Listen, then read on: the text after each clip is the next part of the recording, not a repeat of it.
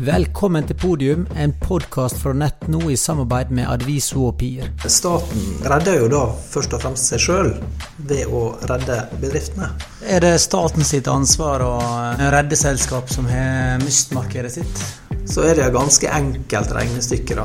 Der sitter liksom og deler ut litt sånn almisser da. Det er jo ikke en gave til meg eller deg. Det er jo på en måte det til fellesskapets aller beste å redde seg bedriftene. Startet et nytt selskap I går da. Bra! Heldigvis I aktivitet da.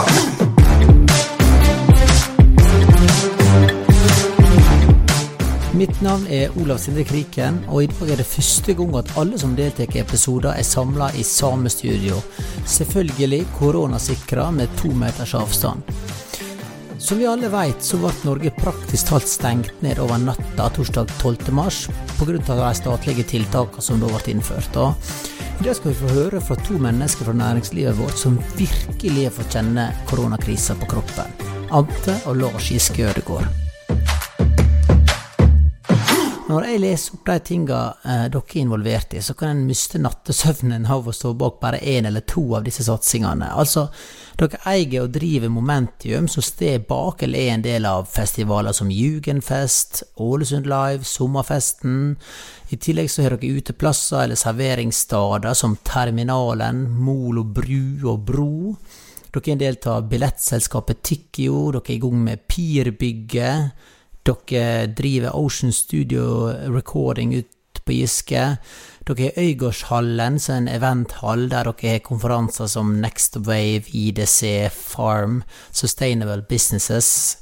I tillegg til en rekke andre arrangement og store konserter som Elton John, Sting, Bryan Adams og Green Day som utgangspunktet skulle være senere I år.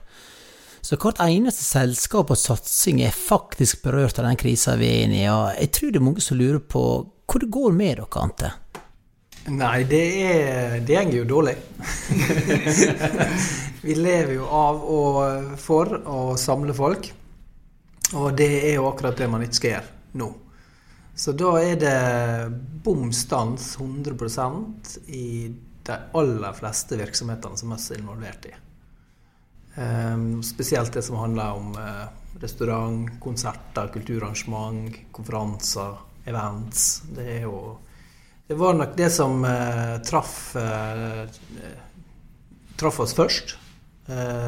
Og så det nok det som ble opphevet sist også etter all sannsynlighet, I hvert fall de store tingene. Så for vår del så jeg så forberedt på at dette her kan vare en stund. Startet et nytt selskap I går da. Så heldigvis I aktivitet da. Så det jo viktig da. Jeg tenker det liksom viktig å se litt fremover også, og så prøve å liksom rigges for det som kommer etterpå da. Men hva selskap dere startet I går da? Nei, det var nok sånn der, det var et festivalselskap da, men det var ikke en festival, det var mer på datasiden da. Ok. Så satser mye på det da, teknologi og sånt innenfor kulturbransjen. Det har vi gjort mange ganger, og det skal vi fortsette å gjøre. Momentum har jo vært en sånn positiv bølge, vært veldig viktig for Ålesund og Sunnmøre, Vestland I utgangspunktet. Men hvor har det vært for dere å gå ifra å være på den bølgen av positivitet, og den skaper glede, og det å ha fokus på å få ting til å skje, til å plutselig liksom stå og skal permittere? Dere jo mange ansatte, dere jo et konsern. Hvor har du opplevd det, Ante? Nei, alt I alt så det sånn rundt 150 stykker som permitterte da. Mange av dem jobber jo I restaurant og jobber deltid og sånt, men det mye folk, og du har et ansvar for de ansatte, og du skal prøve å gjøre det rette, men samtidig så jeg møtt veldig stor forståelse fra deg, fordi at alle skjønner at du må stenge shoppa når du ikke har lov til å åpne en gang. Så men klart at det jo veldig rart både for meg og Lars og for de ansatte som vant til å jobbe på, og nå skal gjøre det, nå skjer det noe stort her, og nå skal samle enda flere folk, og ja, og du må sette et relativt høyt tempo I det som skjer da. Så det jo et sånn sjokk for folk, og oi, nå får ikke vi lov til å gjøre noe på veldig lenge. Så det gjelder jo både oss og men det gjelder helt sikkert veldig mye andre bransjer også da. Det jo veldig, veldig mange som berørt. Men det liksom nå har vi hatt fokus på en måte å få kontroll og stenge ned og gjøre de rette tiltakene. Og så begynner jo det etter hvert, og egentlig allerede så det klør jo i fingre og i kropp. Og hva kan du, er det noe du kan gjøre? Hva kan du finne på? Hva kan du vri deg rundt da? Så startet jeg jo et selskap i går da. Litt sånn på bakgrunn av det. Det er jo for så vidt en plan som vi har hatt lenge, men det ble jo framskyndet på grunn av det her. Og klart at når det er store omveltninger i et samfunn, og det er krise, så skjer det også, eller i hvert fall potensialet for nyskaping da, rett og slett, og innovasjon. Så det er jo det man bør prøve å benytte denne anledningen her til med, for han får jo på en måte et sånt lovpålagt pusterom da. Ja. Så det er helt på en måte, ellers så dundrer liksom dette toget her i 210, og så har man plutselig litt mer rom til å tenke litt lenger fremover, og det er jo fornuftig. Ja, men tror du, Lars, at det blir slik at dere åpner dere det dere stengte ned, eller er det noe annet som åpner når dere er i gang igjen?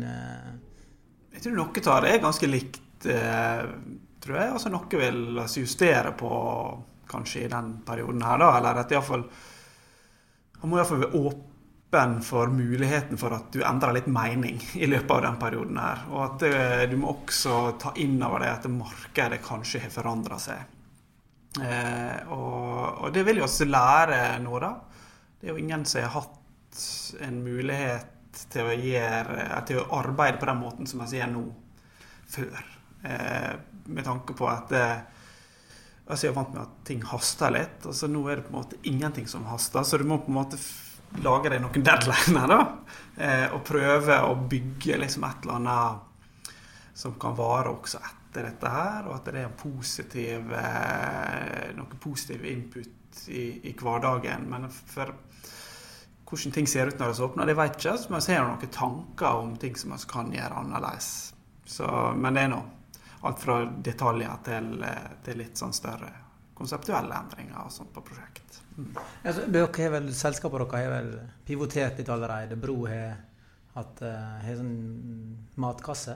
Ja, det er jo på en måte, og det er litt sånn, folk blir jo kreative da, for det at, altså jobber jo gjerne med folk som er litt sånn rastløse og sånn, og har ideer, og sånn som på Bro, så har jo det vært egentlig en sånn kjempestor suksess da, sånn i utgangspunktet, at det er jo veldig, veldig mange som vil ha disse matkassene, og synes det er kjekt, og så tror jeg noen gjør det for at det er kjempegod mat, og noen har liksom et personlig samfunnsansvar med det, at de vil backe opp liksom, og at de tenker det er en del av sånn jeg er, og det synes jeg er kjempebra.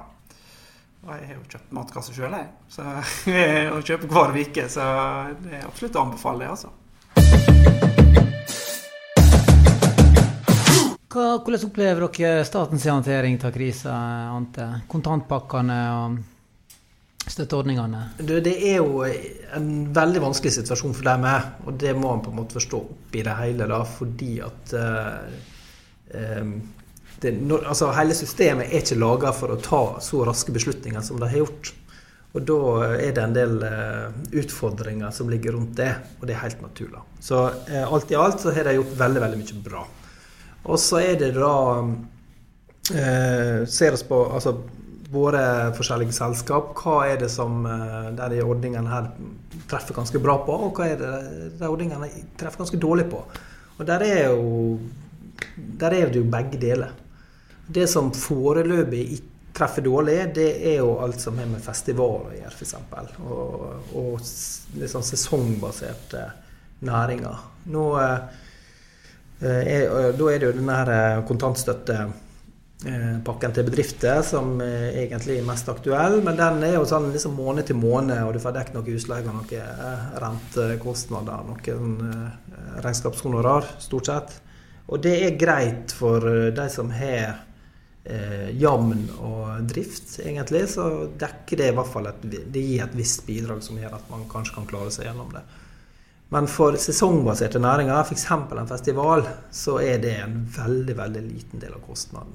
Hvis du ser på våre egne ting, da, så begynner jobben med det her egentlig et år i forveien, eller i hvert fall rett etter siste arrangement.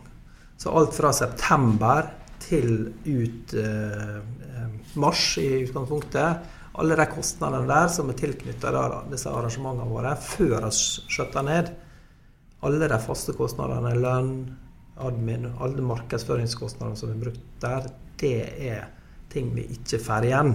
Det ingen ordninger som foreløpig fanger opp det, selv om det kommet noen innspill som tyder på at noe av det blir følt opp da. Men det for Momentum så det mange millioner kroner som disse ordningene ikke fanger opp. Og så det merker man da, for vi litt sånn i dialog med disse kulturpolitikerne og kulturministre og sånt, og da merker jo man at de jo veldig redd for disse pengene sine. Det liksom jeg føler fortsatt at de sitter liksom og deler ut litt sånn allmisser da. Det jo ikke det snakk om dette her. Dette her jo snakk om å redde en viktig del av næringslivet som vi faktisk og det ut fra et sånt bedriftsperspektiv så det et ganske enkelt regnestykke. Gi noen liten pott nå, så fortsetter de å betale skatt og generere masse inntekter til staten etterpå. Det regnestykket kjempeenkelt egentlig. Så I hvert fall for kulturpolitikken så det fortsatt litt sånn allmissetanker da, dessverre. Så, men det ikke ferdig igjen da. Og vi jobber masse for å påvirke disse politikerne til å gi for eksempel Festival Norge bedre mulighet til å overleve denne krisen. Ja, hva du sier, Lars? Det staten sitt ansvar å redde selskap som har mistet markedet sitt? Det spørs nok hva rolle staten spiller I den situasjonen da. Så hvis du driver med å framkalle bilder for eksempel, så det kanskje ikke staten sitt ansvar å sørge for at du skal fortsette med å framkalle bilder da. Da kanskje du må kreve en viss omstilling. Og så har du på den andre siden, så hvis du får yrkesforbud, ikke på grunn av at det ikke er kommersielt levedyktig eller ikke et sug I markedet eller noe sånt, men bare på grunn av helheten eller nasjonal sikkerhet, så kan du tenke at ok, her det en god investering for staten å bidra sånn at levedyktige bedrifter også kan leve når de opphever det forbudet. Så jeg tenker jo I utgangspunktet at staten kan spille en viktig rolle I å sikre verdiskaping fremover, og det jo vel på en måte litt det som heter næringspolitikk da.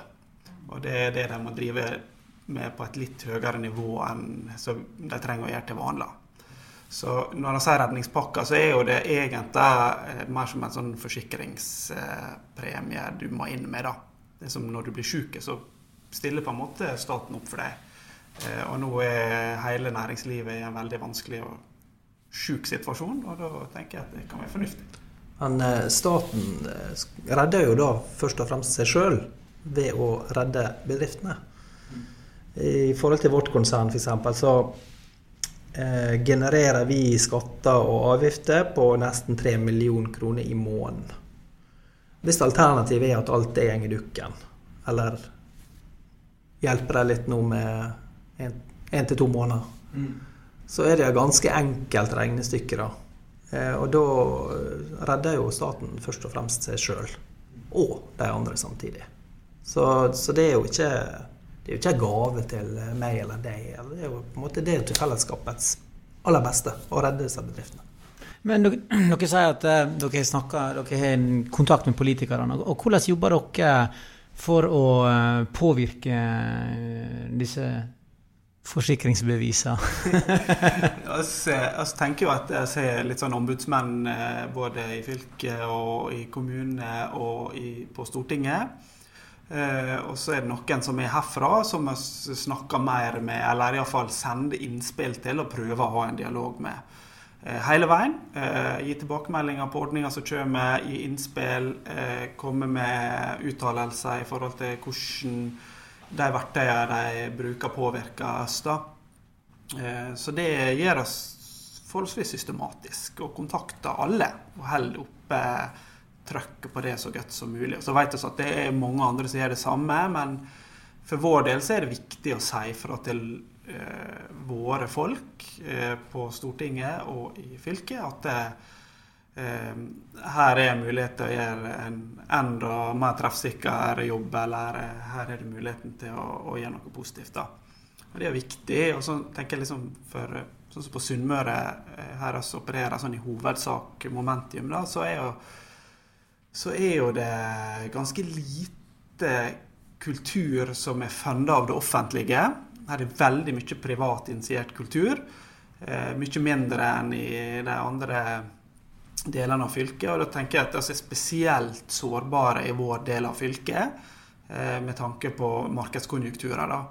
Og det også sånn viktig for oss å påpeke. Det ingen store institusjoner som fundet av det offentlige her. Det ikke noe teater eller opera eller sånne ting som i hvert fall sånn på nivå med andre plasser i fylket da. Så det gjør at vi veldig, veldig sårbare. Det offentlige kan jo gå ut og bare opprettholde tilskuddene sine, og så på en måte de kommersielle inntektene mindre viktige. Men for oss jo de kommersielle inntektene, det jo 99,5% da, for å være nøyaktig, våre inntekter.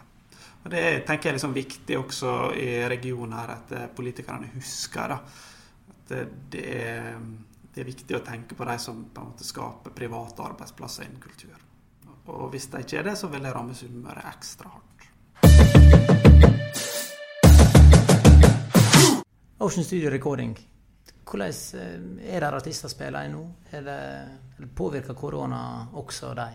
Ja, det påvirker det ganske kraftig. Sånn, helt til å begynne med så var vi litt sånn optimistiske, for vi fikk en del henvendelser, for artistene skal jo ikke på turné, så det betyr at de kanskje kan gå i studio og sånt. Men det har på en måte ikke slått til da. Så jo mellom 50 og 60% av de som spiller inn i studioet, de kommer fra utlandet, og da jo det også veldig komplekst, og folk ikke sånn veldig reiselystne, og du karanteneordninger og sånt.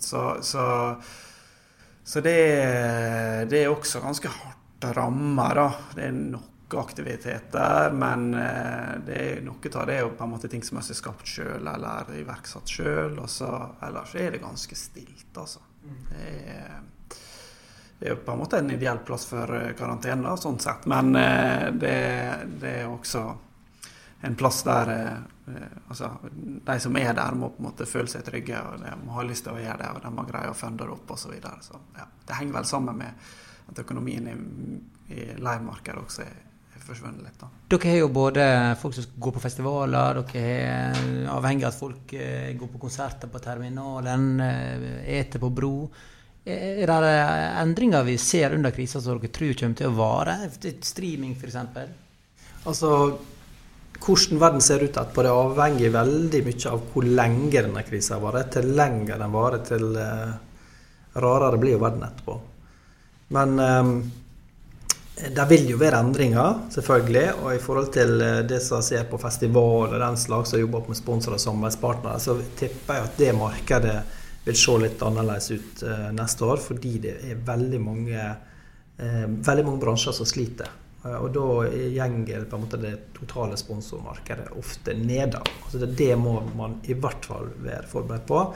I forhold til publikum, så normalt sett når det lavkonjunktur, så ikke det nødvendigvis dårlig i forhold til billettkjøp.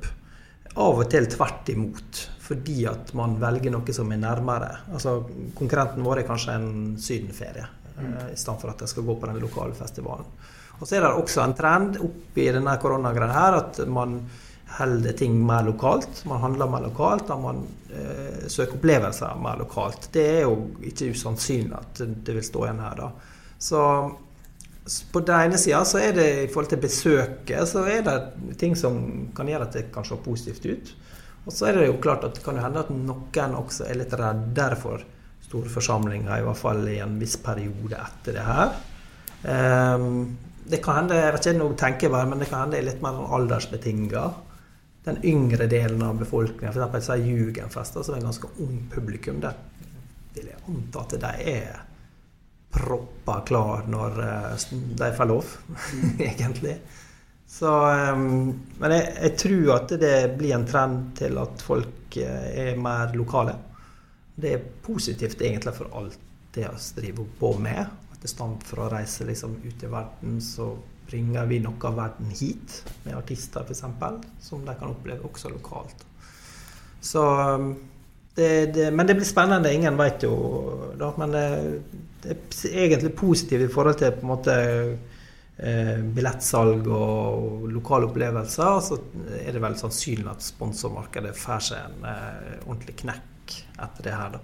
Men du tror ikke at det med at vi blir vant, at vi adapterer streaming av konserter, Airplay på TV-en, at I stedet for på Highasakite på terminalen på en lørdag, så ser vi det på streaming på en fredag? Nei, men vanene kommer til å forandre seg da, spesielt hvis dette varer en stund. Men det kan jo åpne nye muligheter, så kan godt hende at på terminalen så det en mulighet til å kjøpe en digital billett I tillegg til den vanlige billetten, at det 2 typer billetter som selges på konserter.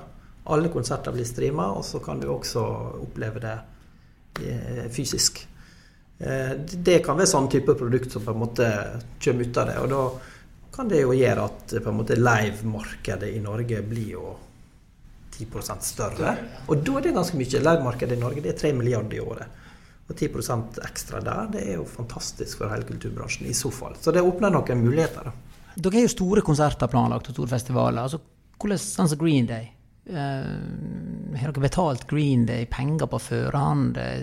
Sitter dere til saksa hvis de avlyser noe? Hvor dette Neida, altså der jo en avtale mellom oss og band og ulike agenter og sånt inni der, som jeg ikke kan si sånn helt mye om, men de får betalt litt nærmere opp til en konsert da. Det kan man jo si det, slik at pengene til publikum jo trygge, og skulle ikke det bli konsert, så får man refundere. Og blir den flyttet, som det ligger an til nå, eller som de har sagt det blir, så gjelder jo billetten da på det arrangementet som blir det neste år. Det blir flyttet et helt år frem. Og de som ikke kan komme på den datoen, da kan de refundere eventuelt da. Men det en populær konsert, så jeg regner med at de fleste vil holde på billetten sin der da.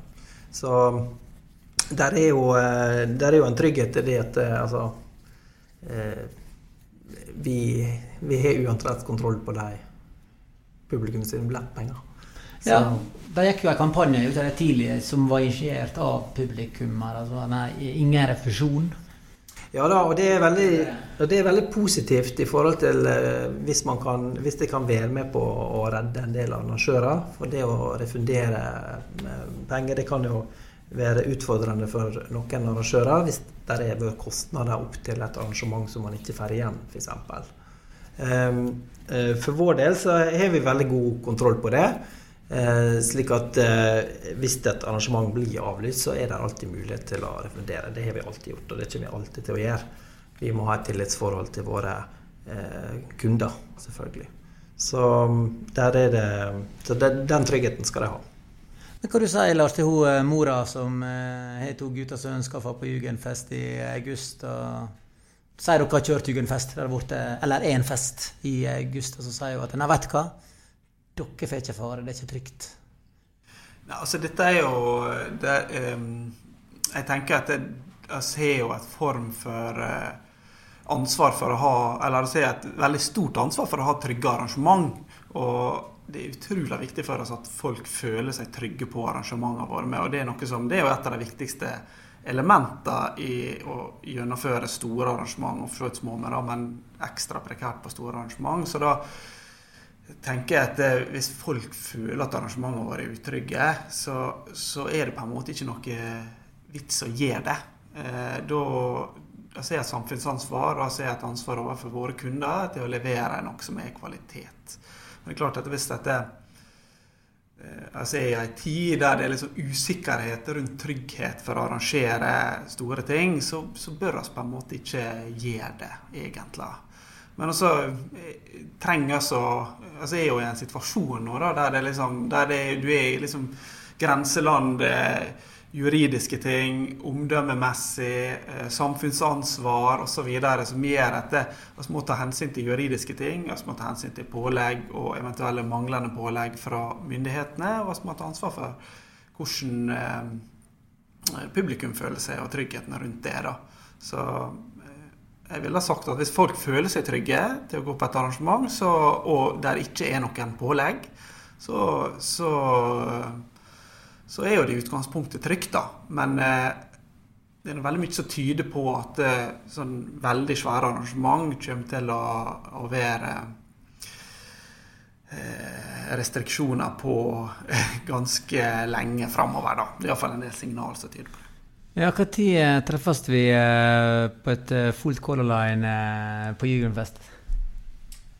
Nei, det umulig å spå. Det ser jo dystrere og dystrere ut for festivalsommeren, og det jo veldig mange som tar til orde nå for at man skal avlyse festivalsommeren, slik de har gjort I Tyskland, I Belgia og Nederland og I Danmark blant annet. Der har de sagt ut august, det uaktuelt. Og grunnen til det jo fordi at nærmere man kommer en festival, til mer kostnader har han dratt på seg, og det større økonomisk risiko da.